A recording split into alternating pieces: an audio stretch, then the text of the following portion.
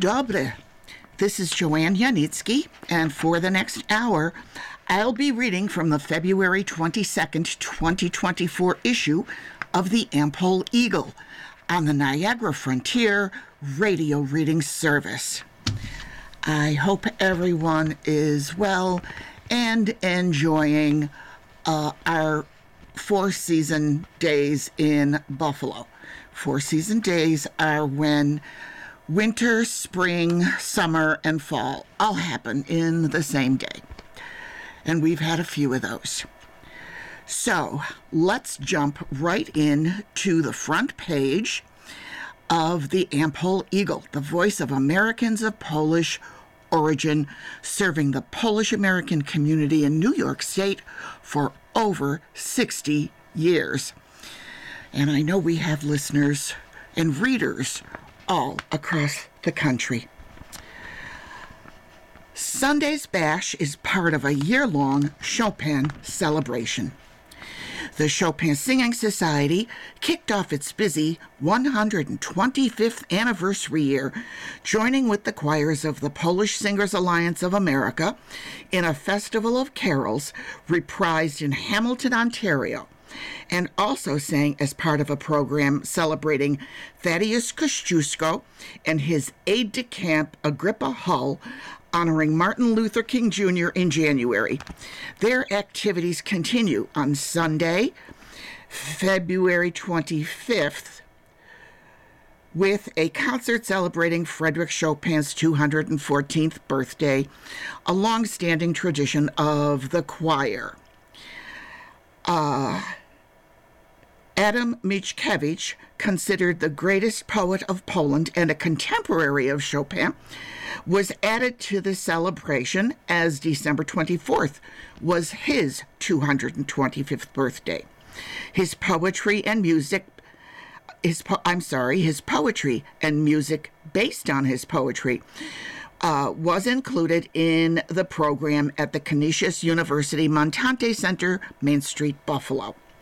The event was free and open to all. The Society will hold its annual meeting on Sunday, March 10th, including an election, and their famous Dingus Day celebration will follow on April 1st, joining with St. Stanislaus Bishop and Martyr Church in the church's social hall. Patrons can get their Pussy Willow Pass from Chopin members or from the church.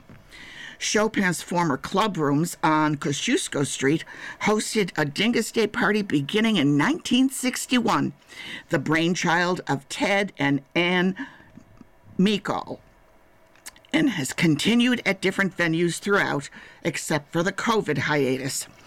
The choir honors their founding and the celebration of St. Adalbert with Mass at St. Adalbert Basilica on Saturday, April 20th at 5:30 p.m. A small group of parishioners of St. Adalbert were called together by organist Boleslaus Michalski in March of 1899 to form a secular choir, choosing the greatest Polish composer as their patron, and the rest is history. In May, the choir plans to preview its history book being finalized by author Gregory Vitul, along with a pictorial exhibit of its storied history. A grand anniversary banquet is planned along with other celebrations as the year progresses. The public is invited to honor the patron of the Chopin Singing Society at all of these events. Let's go to some photographs. We had previously talked about the Response to Love Center's drive for soup cans. I think it was soup for the Super Bowl. That's what it was. So there's a photograph here. Sister Janice is certainly pictured in this photograph. I'm guessing it was taken on Ash Wednesday because it looks like a lot of these ladies have ashes on their forehead. And it says, sharing the love. February 14th, oh yes, which was also Ash Wednesday, was a day of multiple celebrations. It was Ash Wednesday, Valentine's Day, and the day the Greater East Buffalo family of parishes joined together to drop off its Soup for the Super Bowl collection at the Response to Love Center. Representatives from St. Stanislaus, St. Catherine Drexel, St. John Canty, St. Adalbert, and Corpus Christi presented Sister Janice with the donated cans of soup and indicated that the collection included a donation from West Hare Automotive Group. As Sister Janice extended her appreciation, she graciously offered a tour of the Response to Love Center facilities and a review of the work of the center. Now, I'm guessing that the West Hare Automotive Group either donated a lot of cases of soup or a very generous monetary donation. But it looks like, in this photograph, they also donated Josh Allen for the photograph, because there is, of course, a cutout, but he participated with this fine group of volunteers. He's the only one not holding a soup can, but it's a fine photograph nonetheless. Let's go to deadline for Catholic League scholarship is March 31st. $15,000 is earmarked for Western New York. In the last 5 years, the Catholic League for Religious Assistance to Poland and Polonia has awarded nearly $500,000 in scholarships to college students of America's Polonia who are active in their parish. The St. John Paul the Great scholarships are awarded in the Chicago area, and Western New York has also benefited, with approximately $30,000 being awarded here to date. An anticipated $15,000 is earmarked for Western New York this year. They are awarded to U.S. citizens or permanent residents between the ages of 18 and 24 with at least one parent of Polish descent who are or will be enrolled in an accredited college or university with a GPA of 3 on a 4-point scale. Financial need is considered. The purpose of the scholarship is to provide future leaders for the Catholic Church and Polonia. Recipients are required to engage in regular faith formation meetings and can be considered for awards for multiple years, with the goal of ensuring that our young people will have the best education and formation during their college years. Visit St. John Paul the Great Scholarship Application, Catholic League, for an outline of requirements. And this is all one word, CatholicLeaguePolonia.org. The Catholic League Polonia is all one word. So it's CatholicLeaguePolonia.org. Please note that these are modestly adjusted for Western New York. You can contact Mary Lou Vidalbeck at vidalbeckml@gmail.com for these adjustments. Please submit information by March 31st, 2024. So you've got certainly a month to take advantage of filling out that application. And you know what they say, you got to be in it to win it. So good luck to anyone in Western New York who is applying. Let's jump to Polish News Bites, compiled by our Warsaw correspondent, Robert Strebel. New children's rights spokeswoman replaces traditional predecessor. The Tusk-led three-party coalition has replaced Mikołaj Pawlak with Monika Horna-Ciszlak as Poland's new children's rights spokesperson, or ombudsman, or ombudswoman. Pawlak, whose 5-year term in office ended in December, was an advocate of traditional family values, which most Poles still endorse. His successor has been described as an LGBT-friendly progressive and a staunch opponent of even the mildest form of corporal punishment. Poland commands NATO's annual cybersecurity exercise. Poland was in command of NATO's latest 5-day cybersecurity drills, codenamed Cyber Coalition 23. The exercise was part of the alliance's expanded strategy, launched at NATO's 2016 Warsaw Summit, which recognized international cybersecurity as a military operational domain alongside land, sea, and air, Poland's PAP news agency reported. Polish couple wins UN award. Lena and Władysław Grochowski have received the 2023 United Nations Nansen Refugee Award for providing free shelter for over 14,000 war refugees fleeing Putin's aggression against Ukraine.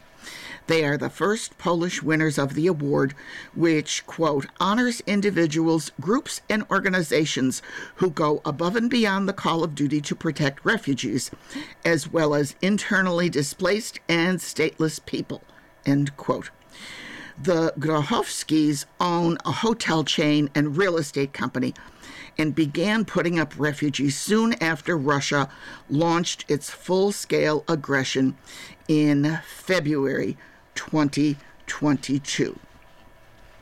I'm very proud of my Polish heritage and the citizens of Poland who really, really accepted so many Ukrainian refugees.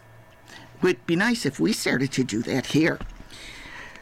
Tusk-led coalition tussles with Polish energy giant. Poland's state-owned energy giant, Orlen, was the pride and joy of the outgoing Law and Justice Party. CEO Daniel Obajtek turned it into the biggest such company in Central East Europe. It operates 4 oil refineries, 2,900 filling stations in 4 different countries, provides natural gas, electricity, heat, and even owns a chain of newspapers. The new coalition has agreed to keep in force a consumer price freeze on energy initiated by its LNG predecessors by forcing Orlen to foot the bill. As a result, the company lost nearly 6 billion zlotys in a single day of trading on the Warsaw Stock Exchange. Ouch. Okay. Excuse me. Let's see, we'll jump to an editorial. Trump needs a history lesson. Earlier this month, former president and presidential candidate Donald Trump recalled a conversation he said he had with the leader of a, quote, big country. Reuters reported his comments this way, quote, well, sir, if we don't pay and we're attacked by Russia, will you protect us? Trump quoted the unnamed leader as saying, I said, you didn't pay? You're delinquent? He said, yes, let's say that happened. Trump said, no, I would not protect you. In fact, I would encourage them, Russia, to do whatever the hell they want. You gotta pay, Trump said. Trump has always pushed NATO members to pay their fair share for military defense, and we have no problem with that. But his remark, I would encourage them, Russia, to do whatever the hell they want, is reckless. Certainly Vladimir Putin has no morals, as has been illustrated by the killing of his political opponents. He sees Central Europe as the long-lost part of the Russian Empire, which he would like to reclaim, and that includes Poland. We would encourage Mr. Trump to read, quote, Dangerous Knowledge, or What Polish Authors Always Knew About Russia. That's on a webpage Culture.pl. Written by Mikołaj Gliński, the article begins, quote, "In the 19th century, Polish authors from Mokniacki and Mickiewicz to Norwid and Conrad gained unique first-hand knowledge of the Russian Empire and its doings. This knowledge would remain useful and topical, if also largely unheeded, across the last 2 centuries. Here's what they knew," end quote. Russian interests are not the interest of the West and the United States. The world watched and did nothing as Putin amassed troops at the Ukrainian border. The war is not here yet. We spend billions on military aid while thousands upon thousands of lives are lost, creating cities of rubble. While Putin has no problem with this, we should. We should be proactive, not reactive. Flippant remarks in a world full of turmoil are dangerous. On that note, let's take our first break. You are listening to a reading of articles and features from the Am-Pol Eagle on the Niagara Frontier Radio Reading Service. Okay, moving right along. Deadline extended for Kosciuszko Foundation's Teaching English in Poland. The Kosciuszko Foundation's Teaching in Poland program is looking for American volunteers who wish to connect with Polish and Ukrainian children and teachers during this summer in Poland. Become a TEIP teacher or assisting teacher and spend summer 2024 in Poland. The application deadline has been extended to March 18th, 2024. The Kosciuszko Foundation is looking for teachers, American teachers of all subject areas in K through 12 schooling and higher education, individuals with viable teaching experience. They're looking for teaching assistants, university and high school students who will be at least 18 at the time of departure for Poland, retired individuals, or other adults. The TEIP program camps are located in 8 different cities all across Poland. All camps include all room and board. They're provided by Polish hosts for the camps and post-camp tours. Camps are 2 weeks with beginning and weekend cultural activities, followed by a 3-day tour of Polish sites of national and cultural interest. Apply and read more about the 2024 TEIP program, current camp opportunities, dates and locations on the Kosciuszko Foundation Teaching English in Poland website. And you'll find that at thekf.org. So it's all one word, THEKF.org. I guess that's not really a word.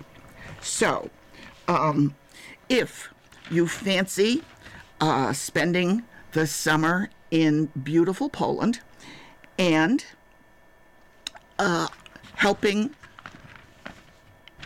Poles with their English language studies, that could be a golden opportunity for you. Let's jump to Polonia's calendar. Okay, looks like they've broken this up into ongoing events, which I think is a great idea. Is certainly for Lent, they last all Lent, and then the regular calendar. Let's start with the ongoing events. Jesus Laments. This emotionally stirring chanted prayer in English, it's called Gorzkie Żale, is at 9:40 in the morning every Sunday of Lent at St. Casimir Church, 160 Cable Street in Buffalo.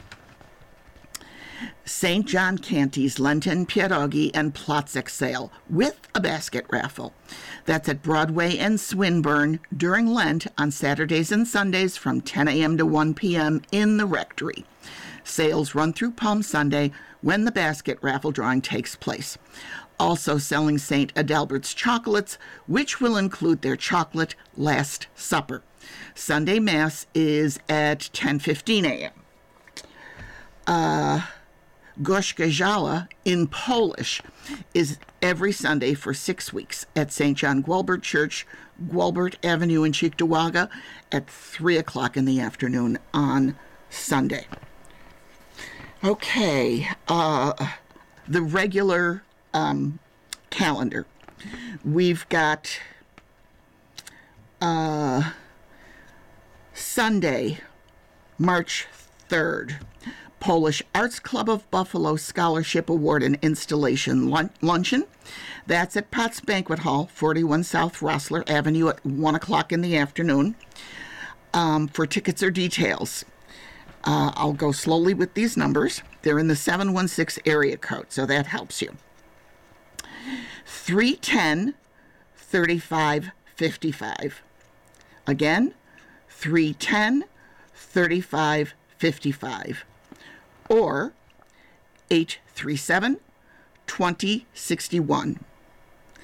837-2061. On Saturday, March 16th, Pisanki making class. It's at the Am-Pol Eagle, 3620 Harlem Road. There are 2 2-hour sessions, one at 10 in the morning and one at 2 in the afternoon. You have to call to register. 983-5084. 983-5084. There's a $25 fee to take the class, and everything you need is provided. And I guess this is full disclosure. Last year, I took my great niece, Alexis, to the Am-Pol Eagle Pisanki making class. We had a grand time. We learned a lot about the history and the designs of making Pisanki, and we both made Pisanki eggs. My niece is a much better artist than I am. Hers turned out better, but they both turned out pretty darn good. So if you've ever thought about trying Pisanki, it's pretty easy. Just go for it. You know, we're really good at putting things off sometimes because we think we have more important things to do. Take time out for yourself. Take time out for your heritage, and sign up for the Pisanki making class on Saturday, March 16th at the Am-Pol Eagle offices. Okay, that commercial's over. Let's go on to Thursday, March 21st. The PBW of Polonia dinner meeting. It's at the Airport Hotel. The speaker is Rick Falkowski, presenting Influential Buffalo Women. Details to follow. Saturday, March 23rd, another Pisanki making class and demo. This one is at 6:30 in the evening. That's at the Adam Mickiewicz Library, 612 Fillmore Avenue. The cost is $30. And to register and reserve your spot, they give an email address. amldc1895@gmail.com. I'll do it again. AMLDC. I hope it's C and not an E. Pretty sure it's C. 1895@gmail.com. And then we have on Saturday, March 23rd, a butter lamb class. It's again at the Am-Pol Eagle offices, 3620 Harlem Road. There are 3 sessions, 9 in the morning, 11 in the morning, 1 o'clock in the afternoon. That's a $15 class. And to register, 983-5084. I might have to sign up for that one. And then Thursday, May 23rd, PBW of Polonia Scholarship Dinner Meeting. That's at Clocks Grove, and details will follow. Okay.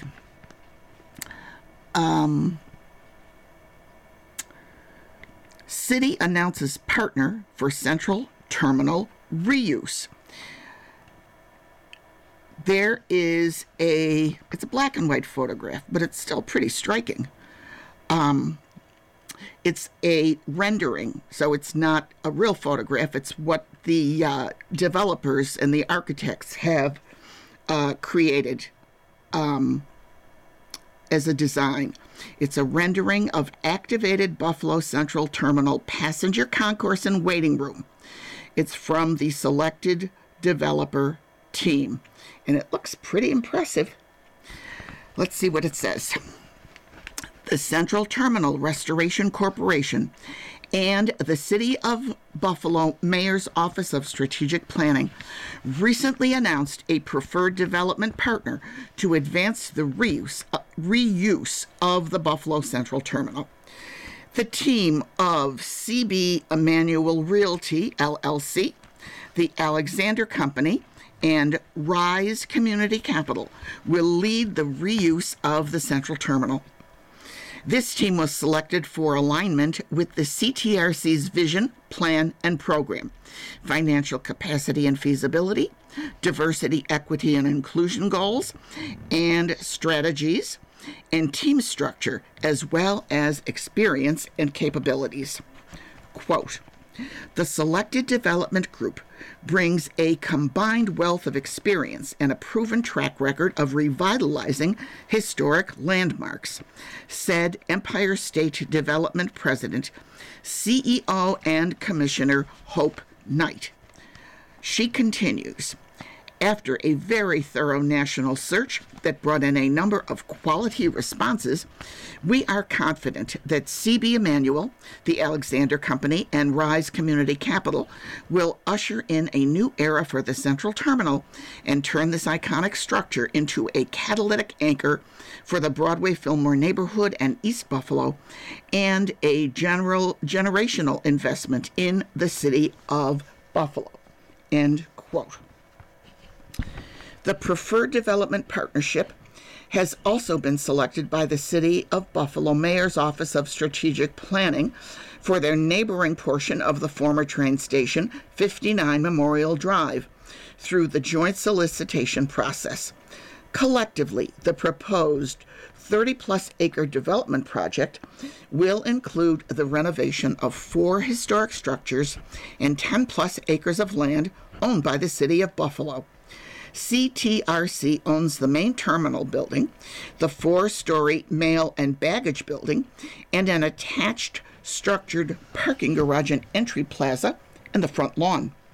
The City of Buffalo owns adjacent land towards the train tracks, including the 2-story post office building and Railway Express building. Quote, I'm proud to partner with the Central Terminal Restoration Corporation to breathe new life into this historic structure. I commend the hard work of my staff in the Office of Strategic Planning. They worked for the past 3 years to develop plans for the redevelopment of the Central Terminal, including 59 Memorial Drive, said Mayor Byron W. Brown. He continued, my administration is dedicated to development and neighborhood building throughout the city of Buffalo. A $61 million initial investment from the Regional Revitalization Partnership to support this multi-phased 10-year, $300 million project is focused on efforts that build the CTRC's capacity and prepares the structure and grounds for redevelopment and use for community-minded events and programming. Initial construction work will focus on safety and stabilization repairs and readiness for reuse. Specifically, work that will take place in 2024 and 2025 includes stabilization of the plaza and parking garage in order to allow vehicular access to the main terminal building, stabilization of the Gustavino acoustolith tiles that line the interior of the concourse vault, the highest priority roof repair and window enclosures, and care and maintenance of the grounds for safety and accessibility for event attendees and passive use by the community.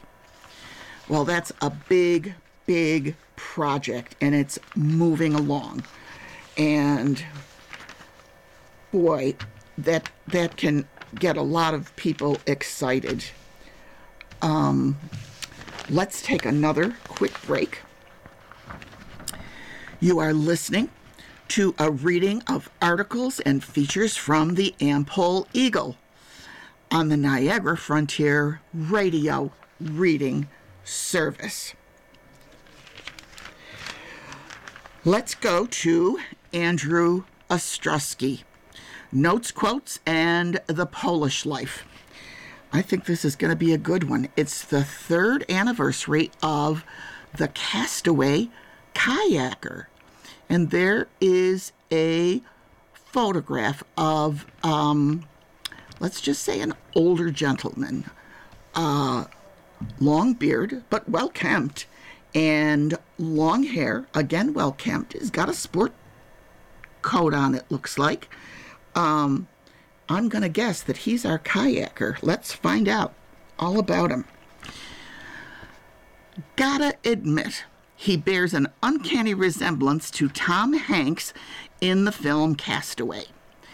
In that remarkable film, the bronze-bearded Hanks, of course, finally escapes a deserted island after 5 lonesome years, and does so via a makeshift raft that eventually ran amok out at sea. And if you've ever seen or read anything about the late Polish adventurer Aleksander Doba, you may have immediately made a connection to Hanks. Doba has been featured in this column in years past, but today is the 3rd anniversary of his death, and what a better time to pay tribute to an incredible person. Born in September 1946 to a mechanic father and a homemaker mother near the city of Poznan, Doba grew up ice skating on ponds and skiing through forests. His first endurance test was at 15 years of age, riding across Poland on a bicycle that his father built from scrap parts. In the early 1970s, he graduated from Poznan University of Technology, where he studied mechanical engineering.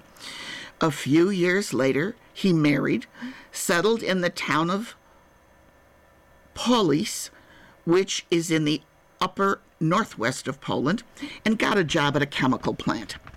Then, in 1980, with Police being near Poland's second longest river, the Oder, his co-workers asked him if he wanted to join their kayaking club, and soon he was spending all of his weekends out on the water. By the turn of the millennium, Doba was a skilled kayaker and adventurer, evidenced in his 80-day trek around the Baltic Sea, as well as jumping 14 times with a parachute from piloted gliders. Keep in mind, this was no spring chicken. Doba was closing in on 60 years of age. So, wow. In 2003, he won the gold medal at the Open Academic Polish Championships in whitewater kayaking and defended the title the next year. Sooner or later, it would be no wonder then to find Doba in the Guinness Book of Records, as well as being named Adventurer of the Year by National Geographic. We've all heard about Charles Lindbergh, but Alexander Doba? Doba's first voyage across the Atlantic Ocean was from Senegal, which is in Africa, to Brazil in 2010 and spanned 3,352 miles. He was 65 years old when he made this trip. It set a record for the longest open water crossing ever undertaken by a kayaker at roughly 99 days. During the trip, Dubba's skin broke out in salt-induced rashes, his fingernails nearly peeled off, and his eyes suffered from conjunctivitis. While it was not the first transatlantic kayak crossing in history, Dubba was the first one to travel this way from continent to continent, not from island to island. Ha! It's easy if you've got island paradises to stop over on. But Dubba didn't stop off on any island. Sort of like Tom Hanks on a raft, all or nothing. In his 2013 adventure from Portugal to Florida, which took 196 days and covered 6,300 miles, a Greek tanker made the mistake of trying to rescue him. Shouted Dubba, "Me fine," giving a thumbs up. The ship's crew offered to throw him ropes. He refused. During his voyages, Dubba admired the majesty of the sea and cherished wonders that he alone witnessed. He saw shooting stars at night and playfully tapped the shells of turtles that swam alongside him. When he became convinced that someone was watching him, he studied the water closely. Quote, "Then I saw it, a huge head sticking out of the ocean," he told Canoe and Kayak magazine. He continued, "The whale swam here and there all around my kayak. Its 20-meter-long tail was wagging, and then suddenly the whale went down and disappeared into the ocean." End quote. Sound like the same scene in Castaway? You might think the Hollywood made-up movie was based on Dubba's real experiences. But incredibly no, the opposite is true. Dubba actually relived the seafaring part of the movie, which was made years earlier. In 2017, Dubba completed his third solo transatlantic kayak trip when he went from Barnegat Bay in New Jersey to Le Conquet in France. He was at sea for 100 consecutive days. He used a 23-foot kayak weighing 1,500 pounds. And just like in the Hanks film, during the trip, he struggled against storms and his rudder was damaged. He became the first person to kayak across the Atlantic from North America to Europe. And let's reverse that, also the first person to kayak across the Atlantic from Europe to North America. He was 71 years old by this time. Perhaps most folks at that age prefer to live the easy life, not Alexander Dubba. But how did such a senior survive for months at sea time after time? Stocking his kayak with jars of his wife's plum jam. He supplemented that with freeze-dried goulash and porridge, chocolate bars, and homemade wine. And when flying fish landed on his deck, he snacked on them alive. Ew. Quote, "Very fine," said Dubba. "Better than sushi." End quote. Sadly, on this day in 2021, Alexander Dubba passed away from asphyxia resulting from high-altitude pulmonary edema after reaching the summit of Mount Kilimanjaro at 19,341 feet. The comforting fact being that it was Dubba's desire, according to his son Czesław, because, quote, "he said many times that he didn't want to die in his bed. From what we gather, he was euphoric to reach the summit. Then he sat down, took in the view, fell asleep, and passed away." What a great story. What an amazing human being. We all know that the Poles, the Poles in Poland and the Poles and the people of Polish heritage are tough, often pretty stubborn. And it sounds like Mr. Dubba had a good source of both features. Well, I might want to do some more reading up on Mr. Doba and his story.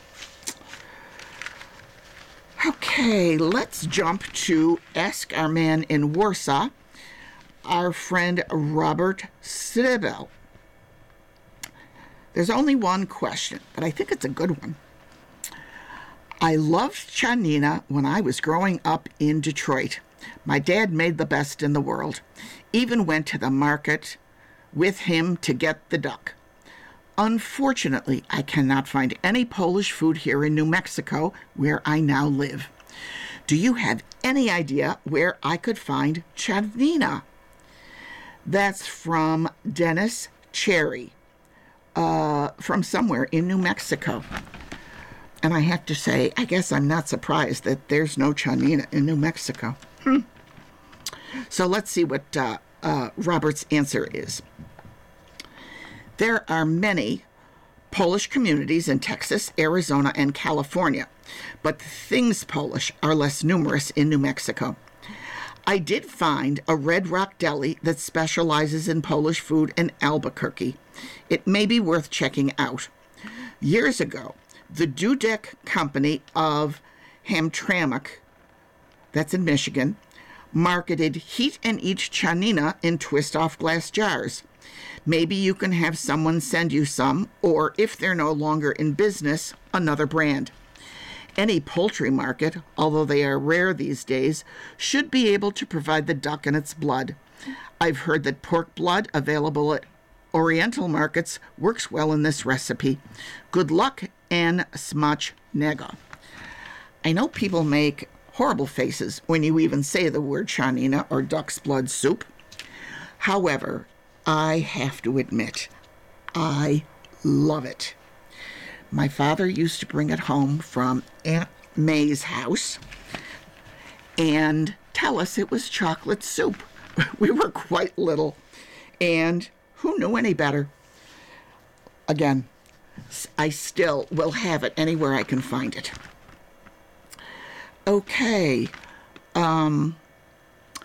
Survival story based on Lidice Massacre by Renia Senko-Hanchak.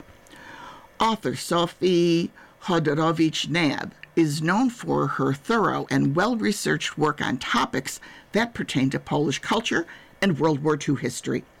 Her recent article, The Stealing of Polish Children for Germanization, that was in the Am-Pol Eagle back in January, was an insightful discussion of a little-known program enacted by the Nazi occupiers of Poland during World War II. Another author, Joan M. Wolfe, in her book, Someone Named Eva, used a different format to further enlighten the reader on the Germanization or Lebensborn program. Lebensborn? My German is not my thing.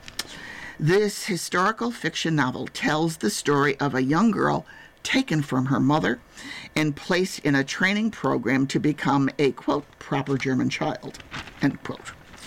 The quality of historical fiction weighs heavily on accuracy, research, and reliable actual events.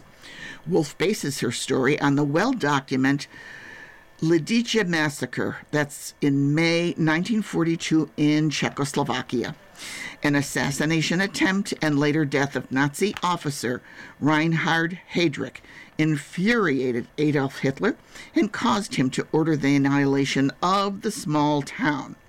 Men were separated from women and children and immediately shot.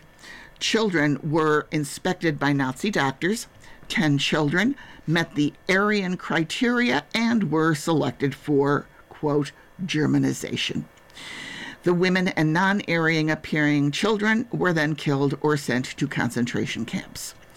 The author developed her story and characters by interviewing 4 survivors of the massacre, visiting the Lidice Museum site, and research through the Holocaust Memorial Museum in Washington, D.C. Matilda, renamed Eva by the Lebensborn officials, entered an intense program of German language, culture, and forced Nazi indoctrination. In the retraining center, Eva interacted with Polish children who were also forced into the program. The author explains in her author's note that many Polish children were literally kidnapped off the street of Poland by Nazis known as brown shirts and placed in retraining centers. The fictional Eva was adopted by a German family and, following the war, was able to be united with her mother. Although this novel is aimed for the young reader, I was intrigued and inspired by the story and theme of this book. The incredible ability to survive despite horrific events is a lesson taught by the survivors of the massacre. The ability to recognize truth versus falsehood is even more important for us today. There is a website that has more information about the massacre, and you can find it at www. I'm going to spell it LIDICE-memorial.cz. And there is an English version. Okay, time for our last break. You are listening to a reading of articles and features from the Am-Pol Eagle on the Niagara Frontier Radio Reading Service. Let's go to Tom Tadapachki and the mailbag. Questions and answers. There are always good ones in here, so let's see what people have sent in. First question. I know that Frédéric Chopin is considered the greatest Polish composer and a great Polish patriot, but is Chopin even a Polish name? That's from Smith in North Tonawanda. Tom's answer. Actually, Frédéric Chopin's father, Nicolas Chopin, was a Frenchman who had emigrated to Poland in 1787 at the age of 16. He married Justyna Krzyżanowska, and their son, Frédéric Franciszek Chopin, was born on March 1st, 1810 in Żelazowa Wola, Poland, near Warsaw. In addition to Frederick, they had three girls, Ludwika, Isabella, and Emilia. Even though Nicholas was born in France, he considered himself a Pole. He even joined the fight for Poland's independence in the Kosciuszko Uprising in 1794 and was wounded in battle. So we now know Chopin is not a Polish name, but he certainly was of Polish heritage. Next question. I enjoyed your article on dining out in Broadway Fillmore. I was, however, disappointed to see that Seal's restaurant was not mentioned. It was located at 887 Sycamore, next to Falcons. Seal Kilahofsky was my mother-in-law, who lived for the restaurant. Many truckers, mail persons, and regular customers enjoyed having a home-cooked meal every day. My husband Dan died in October. The only remaining is Mary Louise Chehofsky at 79 years old. Seal had the restaurant for many years. Even after being robbed and physically hurt, she would not close. It was closed when she died on May 4th, 1999. And that information was sent from Carol Kilahofsky. And Tom's answer. I know that many people enjoyed Seal's, but unfortunately, I never had the chance to dine there. Thanks for that information. Next question. I just saw the movie Bonnie and Clyde, and I thought that you wrote a while back that actor Michael J. Pollard was Polish. Is that right? That's from MM in Lancaster. Tom answers. Yes, I ran an item when the famous character actor passed away at the age of 80 back in November 2019. He was born Michael J. Pollock Jr. in Passaic, New Jersey, to Michael John Pollock and Sonia V. Dubanovich, or Dubaniewicz, both Polish Americans. Michael became interested in acting at an early age and changed his surname to Pollard when he became an actor. He gained national attention in 1967's hit movie Bonnie and Clyde, in which he played the supporting role of C.W. Moss, a gas station attendant who became the gang's getaway driver. For that role, he received Academy Award and Golden Globe Award nominations for Best Supporting Actor and won a BAFTA Award for Most Promising Newcomer. His career spanned 7 decades, with his final role coming in The Woods in 2012.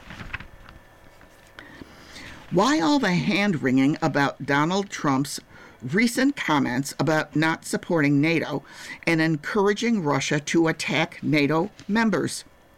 It's just sarcasm, and he's trying to make a point about European countries contributing more to NATO. That's from Donna in New York. Tom answers. Polish officials seem to take his remarks seriously. Polish Defense Minister Władysław Kosiniak-Kamysz said, quote, undermining the credibility of allied countries means weakening the entire NATO. No election campaign is an excuse for playing with the security of the alliance, end quote. Referring to the war in Ukraine, Polish Prime Minister Donald Tusk expressed concerns about whether the United States would show, quote, full solidarity with other NATO countries in this confrontation that promises to last a long time with Russia, end quote. On a visit to France, Tusk said, quote, it is probably here in Paris that the words from The Three Musketeers by Alexandre Dumas resonate most clearly. All for one and one for all. When you're a president or a presidential candidate, people take things that you say seriously. When Trump was being sarcastic or not, his rhetoric was certainly dangerous. Okay. I know that there's a city named Kelsey in southern Poland with a slightly different spelling than the name of football stars Jason and Travis Kelce. Do you think that their paternal ancestors came from that city? That's from Just Curious in Buffalo. And I've seen that myself, and I've wondered. Tom answers that he has not yet been able to find anything to verify that, but it's a good guess. He's going to stay on top of it and keep us posted if he finds anything. Okay. It was interesting to read about Charlie the Butcher being in the Broadway market for most of its history until about 20 years ago. I didn't realize that the man who started it also served as mayor of Buffalo. That's from Ron Z in Tonawanda. Yes, Charles Resch was born in Buffalo in 1886, the son of a leading local meat packer.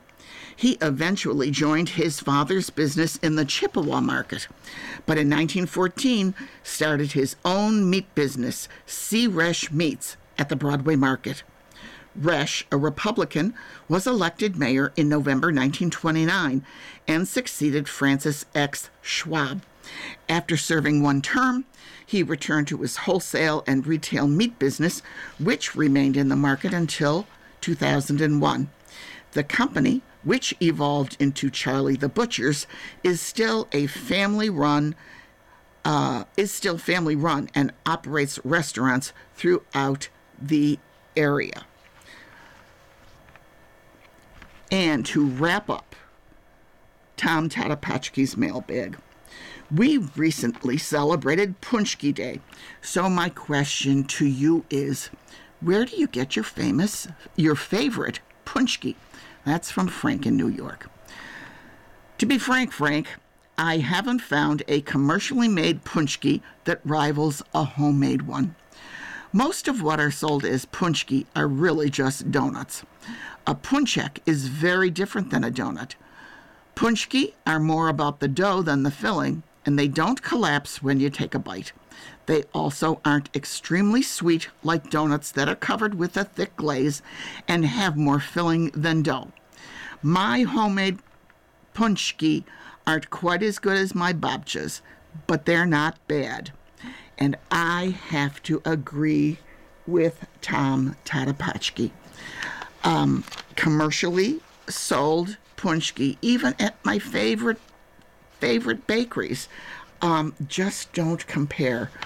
And they weren't sweet. They didn't have a lot of filling. The dough was extremely heavy. Not my favorites, but certainly a once-a-year tradition. And Busha Voitan loved it. I'm going to do a quick rundown of polkas on tap. We've got Saturday, March 30th, Dingus Day Accordion Party at Milky's on Elmwood, 522 Elmwood Avenue. That's on the corner of Elmwood and Utica. Doors open at 7 p.m., music at 7:30. Cost you $10 at the door, and it features Captain Tom and the Hooligans and the Polka Maniacs. On Saturday, March 31st, Val's Pre-Dingus Day. It's at the M Hotel Buffalo, 2040 Walden Avenue from 6 p.m. till midnight. Again, $10 will get you in. Featuring Lenny Gomolka's Chicago Push and 7. So, we're getting ready for the big day. That's going to wrap up today's reading.